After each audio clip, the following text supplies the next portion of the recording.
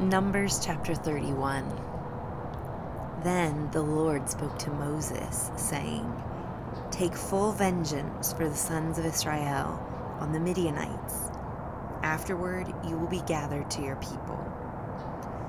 Moses spoke to the people, saying, "Arm men from among you for the war, that they may go against Midian to execute the Lord's vengeance on Midian.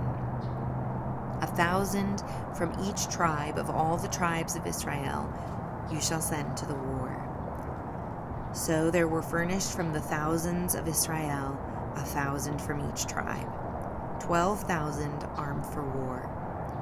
Moses sent them 1,000 from each tribe to the war, and Phinehas the son of Eleazar the priest to the war with them, and the holy vessels and the trumpets for the alarm in his hand. So they made war against Midian, just as the Lord had commanded Moses, and they killed every male. They killed the kings of Midian, along with the rest of their slain, Evi and Rechem and Zur and Hur and Reba, the 5 kings of Midian. They also killed Balaam the son of Beor with the sword. The sons of Israel captured the women of Midian and their little ones, and all their cattle, and all their flocks, and all their goods they plundered. Then they burned all their cities where they lived, and all their camps with fire. They took all the spoil and all the prey, both of man and of beast. They brought the captives and the prey and the spoil to Moses, and to Eleazar the priest, and to the congregation of the sons of Israel, to the camp at the plains of Moab, which are by the Jordan opposite Jericho. Moses and Eleazar the priest and all the leaders of the congregation went out to meet them outside the camp. Moses was angry with the officers of the army, the captains of thousands and the captains of hundreds who had come from service in the war. And Moses said to them, "Have you spared all the women?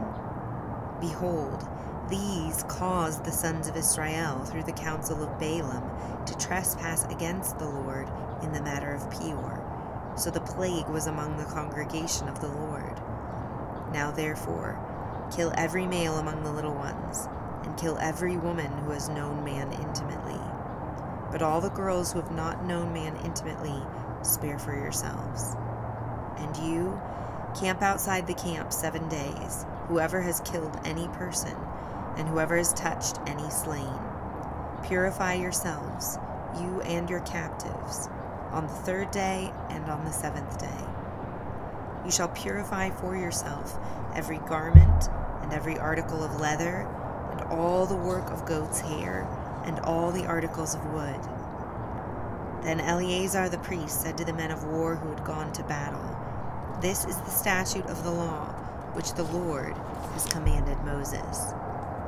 Only the gold and the silver, the bronze, the iron, the tin, and the lead, everything that can stand the fire, you shall pass through the fire, and it shall be clean.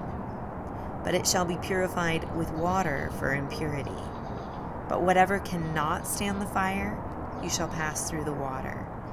And you shall wash your clothes on the 7th day and be clean, and afterward you may enter the camp." Then the Lord spoke to Moses, saying, "You and Eleazar the priest and the heads of the fathers' households of the congregation, take account of the booty that was captured, both of man and of animal, and divide the booty between the warriors who went out to battle and all the congregation. Levy a tax for the Lord from the men of war who went out to battle, 1 in 500 of the persons, and of the cattle, and of the donkeys, and of the sheep. Take it from their half, and give it to Eleazar the priest as an offering to the Lord. From the sons of Israel's half, you shall take 1 drawn out of every 50 of the persons, of the cattle, of the donkeys, and of the sheep, from all the animals, and give them to the Levites, who keep charge of the tabernacle of the Lord." Moses and Eleazar the priest did just as the Lord had commanded Moses. Now the booty that remained from the spoil which the men of war had plundered was 175,000 sheep, and 72,000 cattle, and 61,000 donkeys. And of human beings, of the women who had not known man intimately, all the persons were 32,000. The half, the portion of those who went out to war, was as follows. The number of sheep was 337,500, and the Lord's levy of the sheep was 675. And the cattle were 36,000, from which the Lord's levy was 72. And the donkeys were 30,500, from which the Lord's levy was 61. And the human beings were 16,000, from whom the Lord's levy was 32 persons. Moses gave the levy, which was the Lord's offering, to Eleazar the priest, just as the Lord had commanded Moses. As for the sons of Israel's half, which Moses separated from the men who had gone to war, now the congregation's half was 337,500 sheep, 36,000 cattle, 30,500 donkeys, and the human beings were 16,000. And from the sons of Israel's half, Moses took one drawn out of every 50, both of man and of animals, and gave them to the Levites, who kept charge of the tabernacle of the Lord, just as the Lord had commanded Moses.